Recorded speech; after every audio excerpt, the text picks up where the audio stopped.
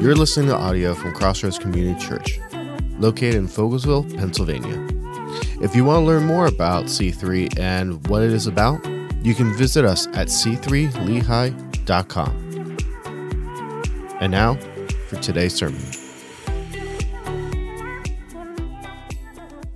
Hey, this morning we're continuing our series, The Reality of Spiritual Warfare. Say it with me, the reality. You guys are awesome. The reality of spiritual warfare. As I shared last week, this is a very intentional title, The Reality of Spiritual Warfare, because the reality is that there is a spiritual warfare happening. And one of the tactics that we have dealt with from the enemy is that we have become so desensitized to the battle that we don't even acknowledge that it's happening anymore. And this has been done through many different things, but I look at our entertainment, and how many of you know, like, the classic cartoons where Satan is on one shoulder, right? And then you have an angel or God on the other shoulder, and there's a battle, right? How many of you are familiar with this? Don't leave me hanging. Thank you. And so we've become desensitized to where we kind of look at this, and then there's all of the TV series and the movies that are constantly focusing on the supernatural in an unbiblical way. And so they focus on the supernatural and the paranormal, and little by little, the church becomes so desensitized that we as a church no longer acknowledge the reality of eternity. And that's exactly what Satan wants to do, is so that we become so desensitized that we don't even realize a battle is happening. How many of you would recognize that it is very strategic for an enemy to convince their opponent that there's nothing bad that's happening?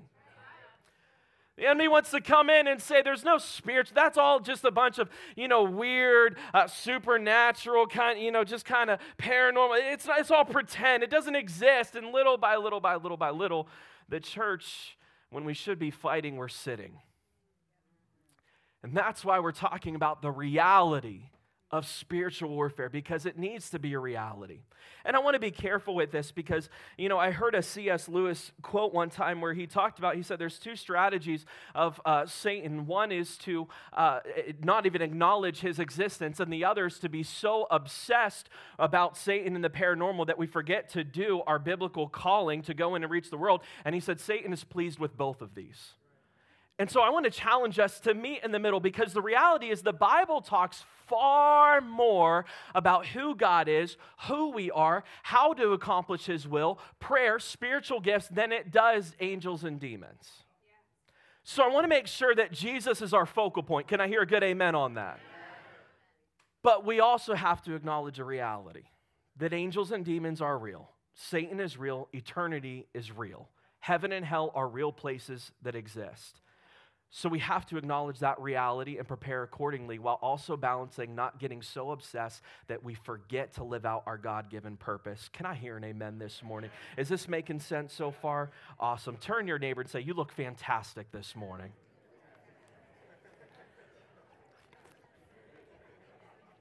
And to all the husbands in the room, you're welcome.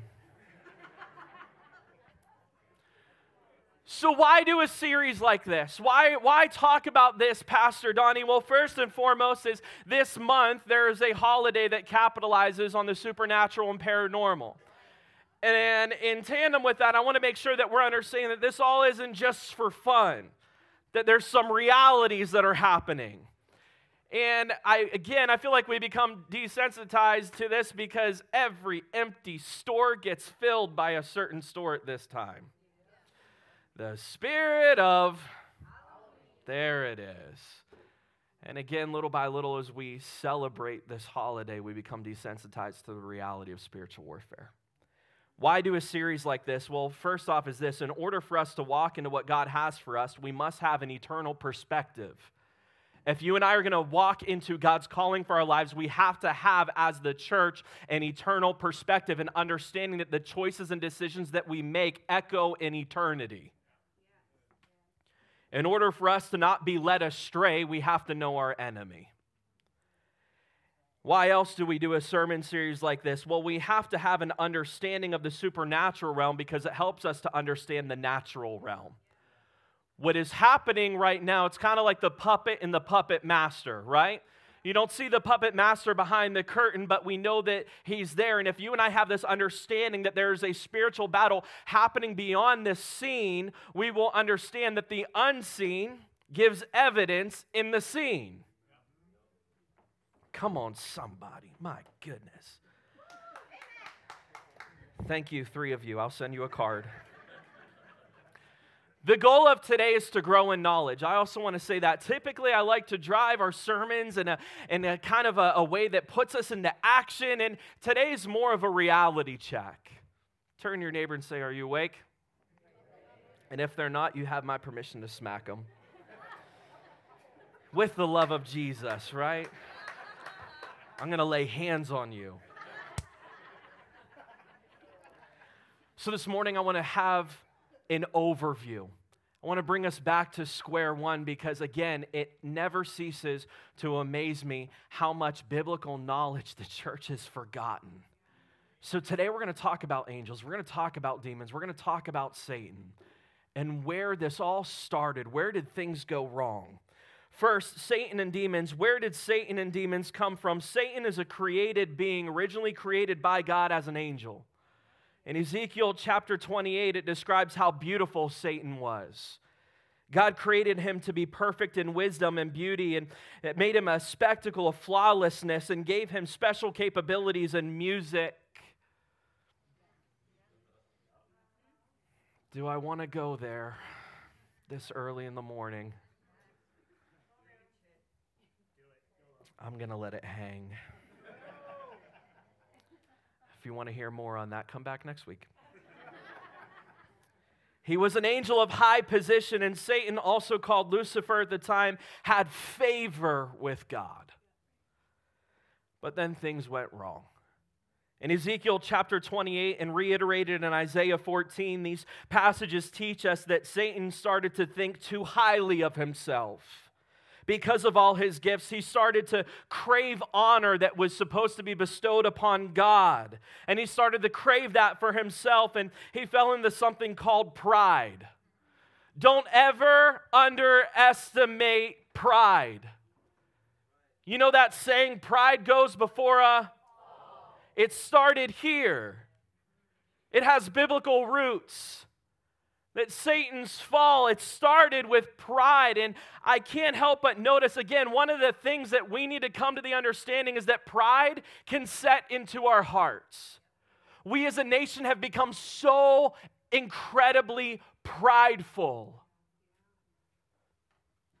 And I'm concerned that we as the church have fallen into this disbelief that it can happen to us.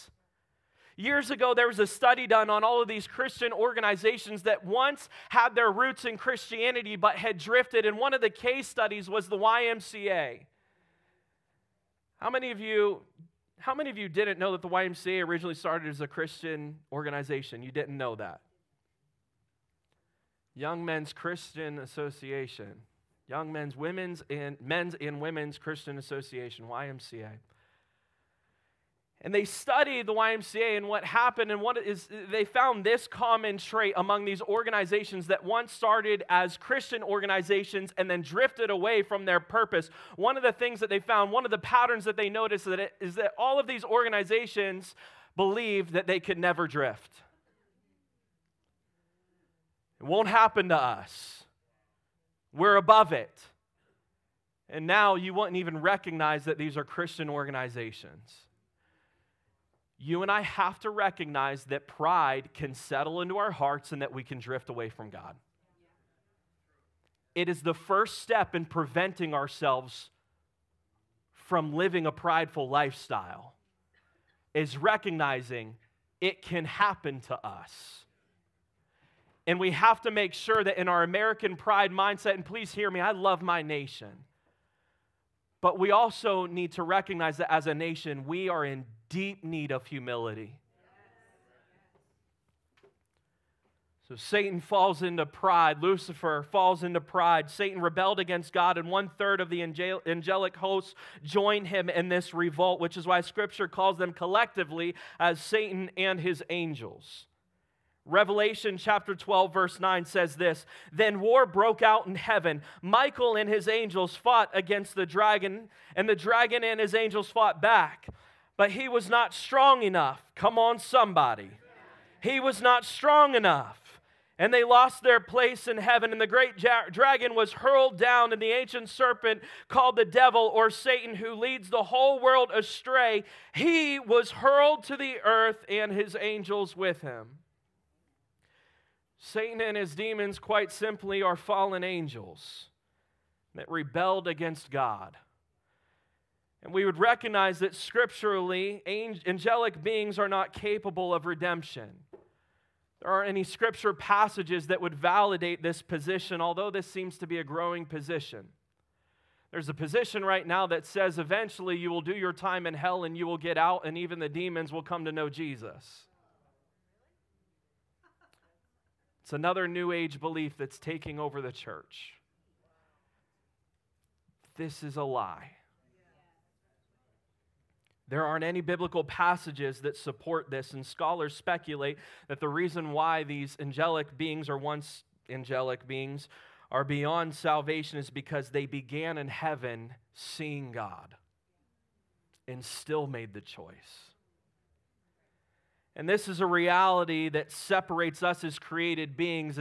There's actually multiple scripture passages, especially in 1 Peter chapter 1, verse 12, that says that the angels look at the gift of salvation that we have and they marvel. Because you and I are redeemed. Come on, somebody. The angels stand there perplexed, looking at mankind, at this extravagant gift that we have seen and received, and it says that they marvel at us. Don't ever underestimate the gift that you've been given.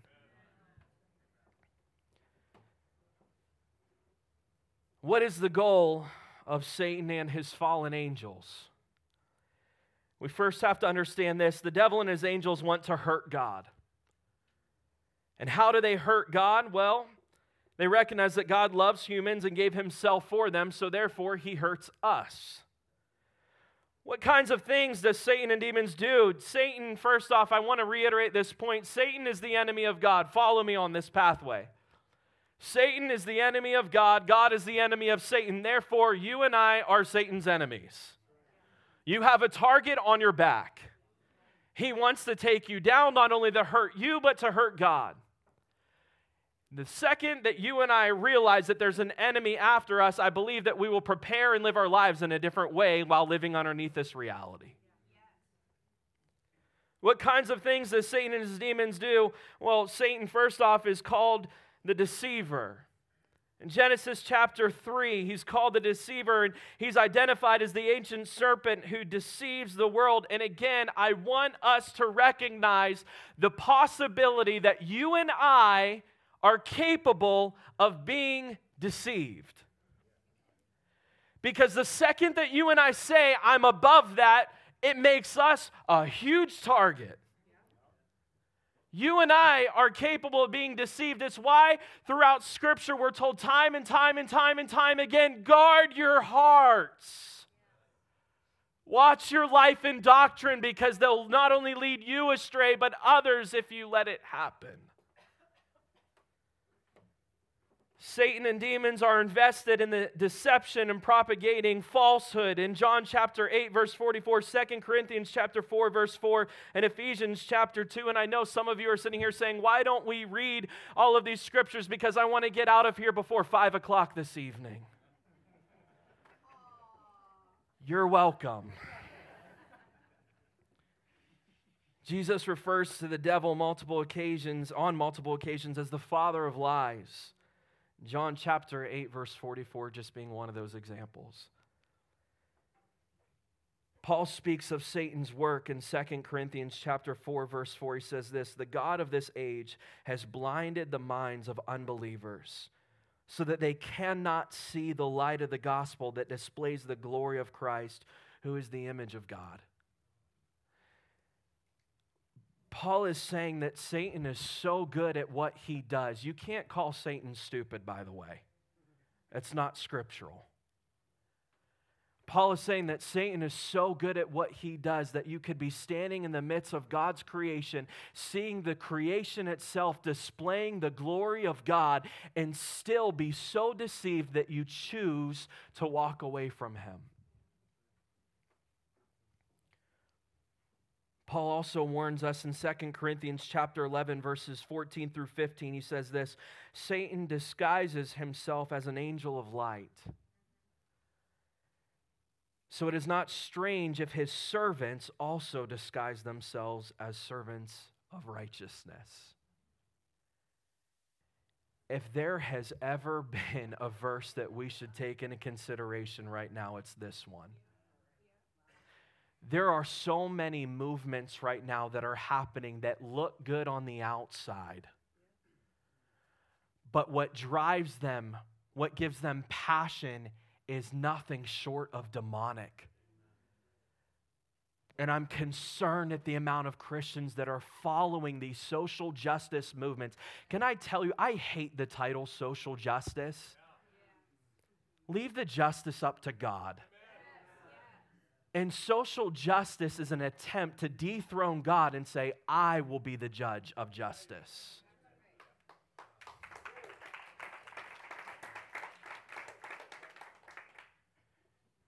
In 2 Corinthians chapter 11, verses 14, it says that Satan disguises himself as an angel of light. And I want to say that that is very, very, very literal. Joseph Smith, the founder of Mormon, said he encountered an angel that added to Scripture.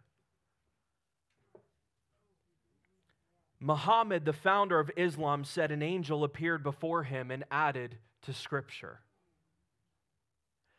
And then we have Scripture that says, hey, here's a warning. Satan likes to dress up like an angel of light. And we look at that as poetical. Can I say that it is literal?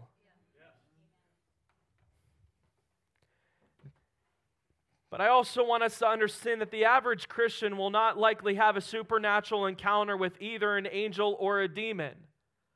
Don't become so obsessed with it that we go looking for an encounter. Come on, somebody. But demonic influence may be more subtle, and I believe it's more dangerous. If you see somebody that has embraced demonic influence in their life, typically there's physical characteristics and behaviors that you can observe and say, there's something not right there. But when demonic influence is subtle, and it's presented to your kids in a subtle way, and it's presented to you in subtle ways, and one choice leads to another choice, and that choice continues to lead you down the pathway of literal hell, we need to keep our guard up. For more on that, come back next week.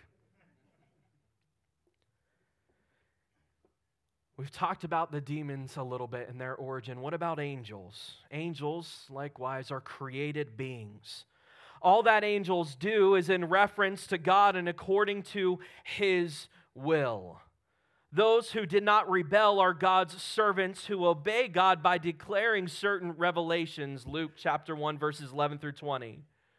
Also, different angels have different responsibilities. Angels fight dark angels, Daniel chapter 10. As a matter of fact, typically when you see a fight going on, you'll see the name Michael mentioned. When you see the name Michael mentioned, typically somebody's about to get their butt kicked. I'm just saying. Michael is like, oh. Angels deliver messages from God. Luke chapter 1, verse 19. And typically when there's a message to be given, we'll see the name Gabriel. Angels protect God's followers. Come on, somebody. Psalm 34, verse 7, and Psalm 91, verse 6. Angels are used, and this is where we take caution, and this next point is why so many individuals will encounter an angel, and they will fall down, and usually the angel's response is, and I'm paraphrasing, get up. Do not fear. Angels are used as instruments of judgment. We see this in Genesis 19, verse 13, Acts chapter 12, verse 23, and all throughout the book of Revelation, but specifically Revelation 15. Genesis 19, verse 13, one example of this is Sodom and Gomorrah, where despicable behaviors and lifestyles were lived out in Sodom and Gomorrah. And today we call this place California.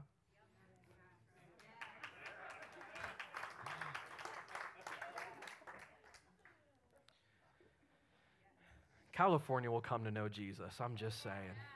There's some really good churches in California. Don't count them out. Don't speak and say they're forgotten.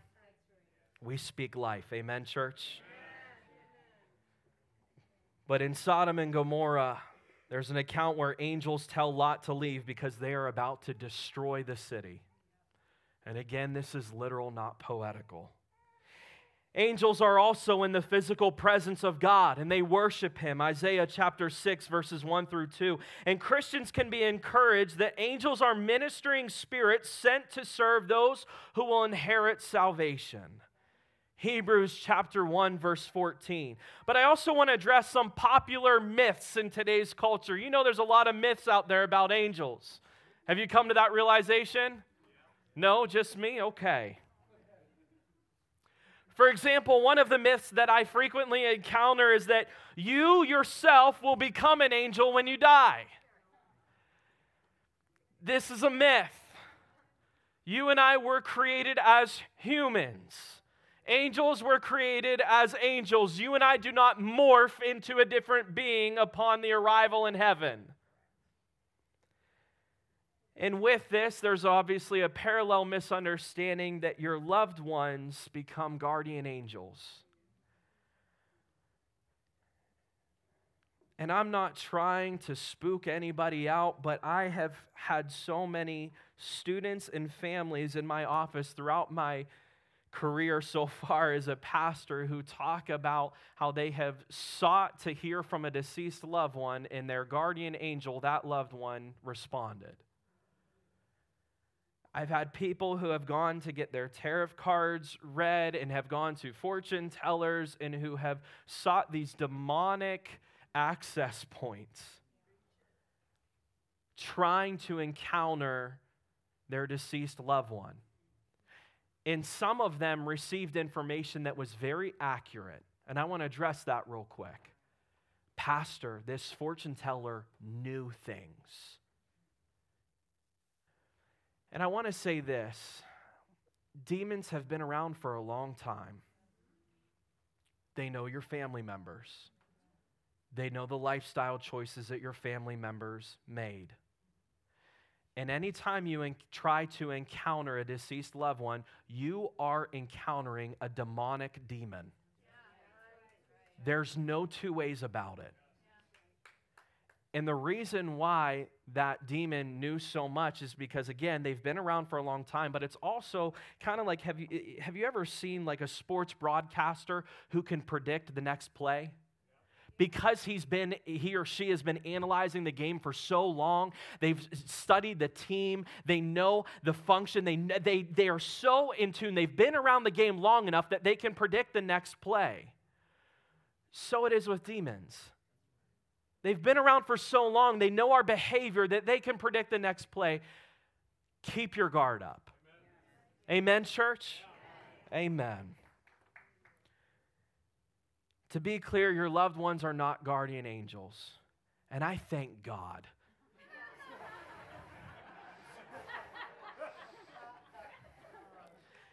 If they were, you would see a lot more accidents. Because I know my family members.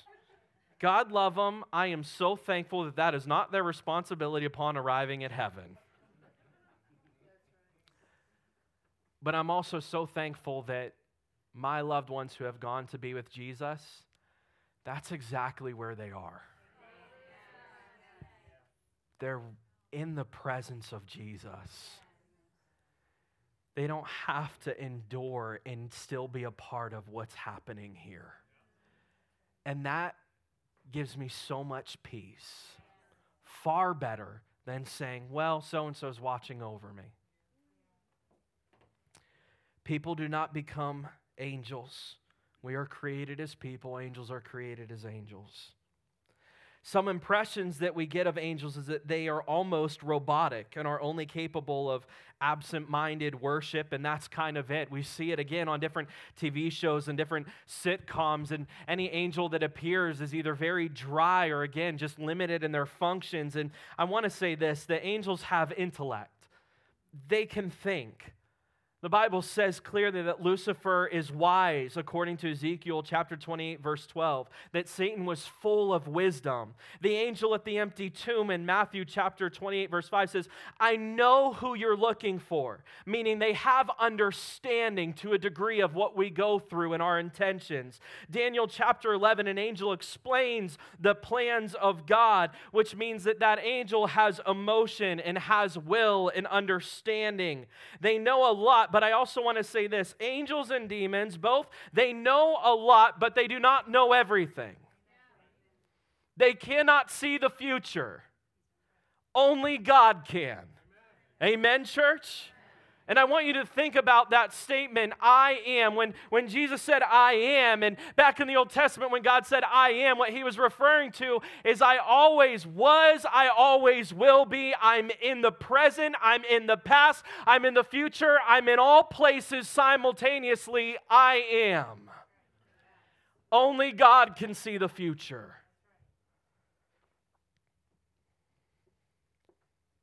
I've also been challenged with the question, if God created Satan and demons, doesn't that mean that God created evil? And this is a question that the church will be continually challenged with. And it's a good question. And I want to just pause real quick and make sure that we never lash out at people for asking theological questions. For the past decade, the church's response has been, don't ask that. If God creates a being, it did not mean that he poisoned their mind to make the choices that they made. It's called free will. All of the spiritual battle that we see, all of the death and disease, the brokenness, the corrupt desire of man to rebel against God, and therefore the battle of God, Satan, light, darkness, angels, demons, it continues through the ages. And where did it all begin? The origin of evil and sin is found in the Garden of Eden because we chose it. In Genesis chapter 3, Adam and Eve are created, and God warns them. I want to say that again. God warns them. God is often painted as cruel, as if he didn't tell them, as if he should have given them more warning. Can I say that God is just? And he warned them, don't eat of it. But as you know this story, Eve partakes and then offers to Adam, and he willfully chooses to go against God. And we're left with questions like this. Why did the tree have to exist? It's a good question. And ultimately, we're led to this understanding that the tree is proof of free will. Does it really mean a whole lot to your spouse if you say, I love you, and they are the only man or woman on earth?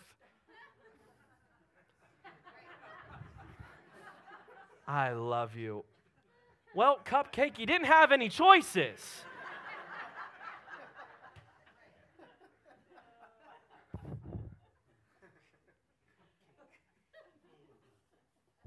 The tree represents free will, the ability to decide. If the tree did not exist and wasn't created, man would only have one choice, and that is not a loving relationship. That is God forcing himself on man, and that is not God. But he gave us one of the most beautiful gifts of free will. And love between us and God means that much more. And in spite of man using free will to rebel against God, he still thought that we were worth redeeming. We get caught up in the why that we often forget to recognize that little but powerful word, redemption. Don't get intimidated, and I'm going to ask for the worship team to come. My closing point with you is this. In light of everything that we've discussed this morning, angels, demons, God, Satan, good versus evil, I want to say this. Don't get intimidated by things that God already defeated.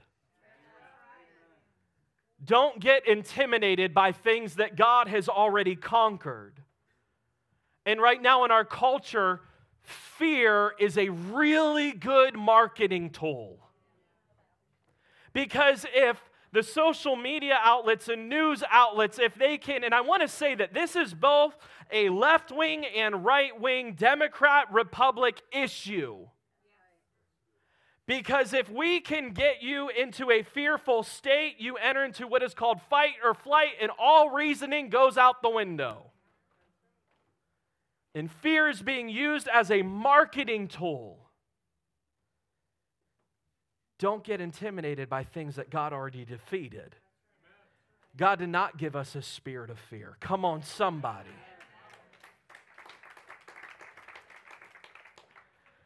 I want to go back to a point that I mentioned a few moments ago. Satan and demons don't know the future. They don't know what's next. They know Scripture. They know how it ends. But in this in-between state, they don't know what comes next. If they did know the future, then most likely they would have tried a little bit harder to stop Jesus from going to the cross rather than ushering him to it. But in that manner, they failed. They do know Scripture. Satan knows Scripture. That's why he will mention half of it and leave the other half out to deceive you. But I also want to say that it's a beautiful thing that they don't know the future, because we are constantly receiving signs that hell is desperate.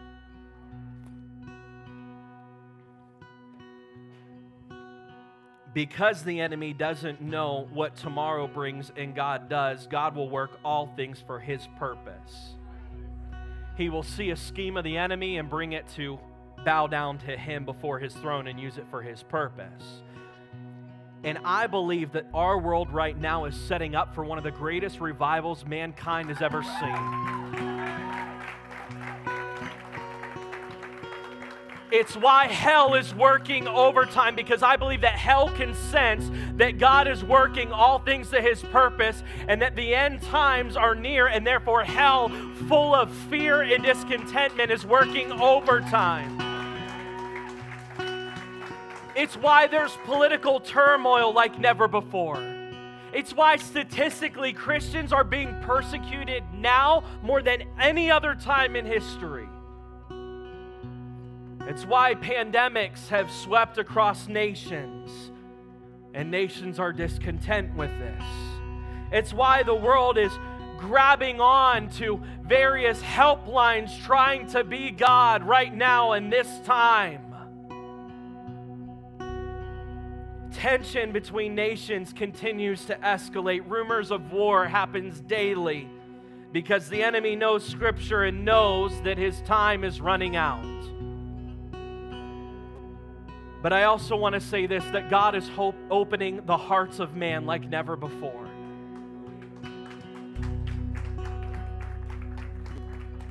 Two years ago, when I was just new to this church and a couple months into the position, and I was here at a Wednesday night prayer gathering, and there was a prophetic word spoken over this church that said, this will be a house that the prodigal sons and daughters return to. Through COVID, we have seen this happen. We have seen children who have rebelled against God come back to know Him. That's the story of the prodigal son. I was at a conference this past week, and the pastor in his fiery state is preaching, and he says, turn on the porch lights. The prodigal sons and daughters are coming home. There's a pattern happening right now. We're surrounded, church, but it means that God can advance in every direction. God is opening the hearts of man. God is going to use everything right now for His purpose. Do not lose sight of that. The prodigal sons and daughters will return. This nation will come to bow down before the throne of Jesus. What was flipped upside down will be flipped right side up. Every world leader will bow before the King of Kings and the Lord of Lords. Fear and anxiety will be but a memory of the past. Peace and joy will reign for all eternity. And as we encounter God on the other side of this life, we will see the glory of God in such a profound way that we will come to understand why angelic beings cannot help but surround the throne of God, and all they are capable of doing in that moment is saying, "Holy, holy, holy is the Lord God Almighty."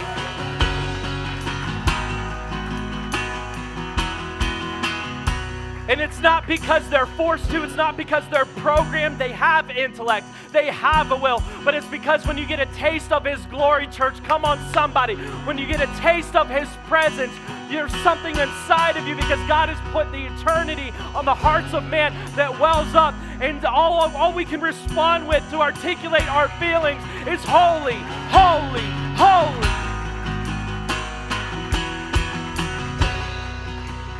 Don't get intimidated by things that God already defeated. What's happening in our world isn't coincidence, it's divine appointment. Don't get intimidated by things that God has already defeated. Keep running after Him and reaching those around you. In the midst of all the political turmoil and in the midst of all of the discontentment with COVID and everything that's going on, do not lose sight of your primary purpose in life, and that is to combat hell from being filled up and fill up heaven. Come on, somebody. Would you stand with me this morning?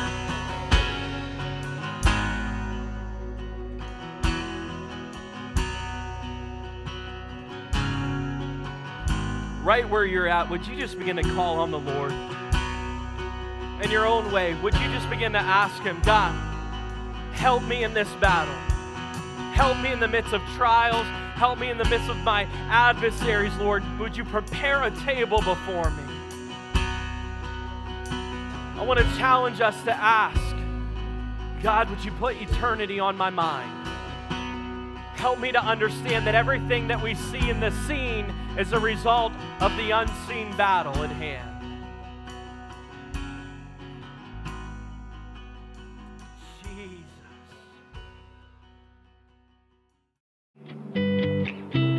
Jesus. This has been an audio recording from Crossroads Community Church. If you'd like to get in contact with us or learn more about us, you can follow us on social media at C3 Lehigh or email us at info@c3lehigh.com. We'd love to hear from you.